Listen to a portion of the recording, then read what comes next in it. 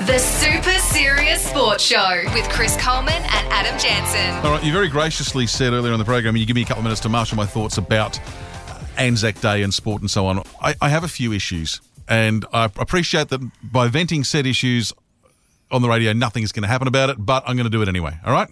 First up, I have a problem with any two sides owning an Anzac Day clash. Yep, I agree with that. Okay, now, and what the bigger problem I have is that the VFL/AFL have been very good at this, at whitewashing previous parts of the history. I went to a game. Now, I was a Carlton supporter as a kid. I went to a game on Anzac Day in 1980-something between Essendon and Richmond.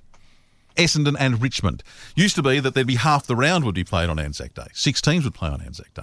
Now, the idea then, and I will appreciate it, Kevin Sheedy from Essendon had the idea, make it a standalone game, and that's great, but I don't get why it has to be two clubs, the same two clubs, getting exclusive rights to the MCG action on Anzac Day. I know that you can't change it now. You're 30 years into it. It's been marketed and its tradition and stuff. I just don't like that. I don't like the fact that the Roosters and the Dragons own the main Anzac Day game as well. And I also despise the fact that the Canberra Raiders, the home of the National War Memorial and a million other things that are to do with defence and remembering the troops, doesn't get a look in on Anzac Day. The Raiders aren't even playing in the Anzac Day round. Yeah, why do you think I'm going to be in Tasmania, taking a holiday?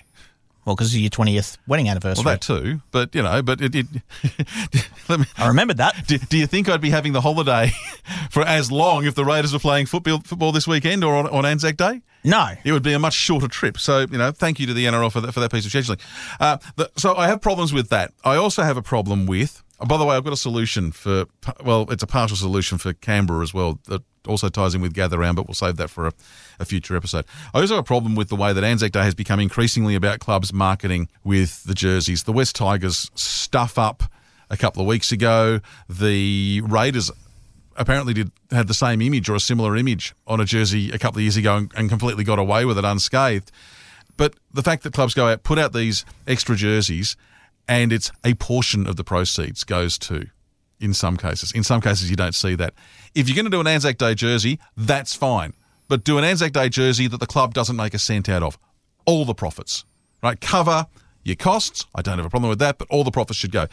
Clubs and leagues are using it as a marketing campaign more and more, and it's getting further and further away from the spirit of the thing. And can I, at this point, give Fox Footy a massive thumbs up, because they've gone into the coverage, their promos for this year's Anzac Day game with exactly that, where at the end it comes up, it's just a game, or it's only a game. Mm-hmm. Yeah, I've seen that, yep. Yeah, because for the past 30 years, we've had comparisons between football and war, sport and war put there, and I will now hark back to the late, great Keith Miller, one of the greatest cricketers Australia's ever had, one of the greatest all-rounders the game has ever had, who, after having served in World War II, returned to the Australian cricket team, and at one stage was asked about the pressure of being a test cricketer, and he said, "That's not pressure. Pressure is flying a Spitfire," and I'll paraphrase here, "with a Messerschmitt firing guns up your ass." I'm really tired of the over-marketing of sport, the glorification of sport that is coming more and more at the expense of what Anzac Day should all be about. Yeah, well said. I'm off the long run. Thank you for letting me have that, because some of that, as you can tell, some of that's been brewing up for years, and I finally had a chance to say it. So thank you, AJ.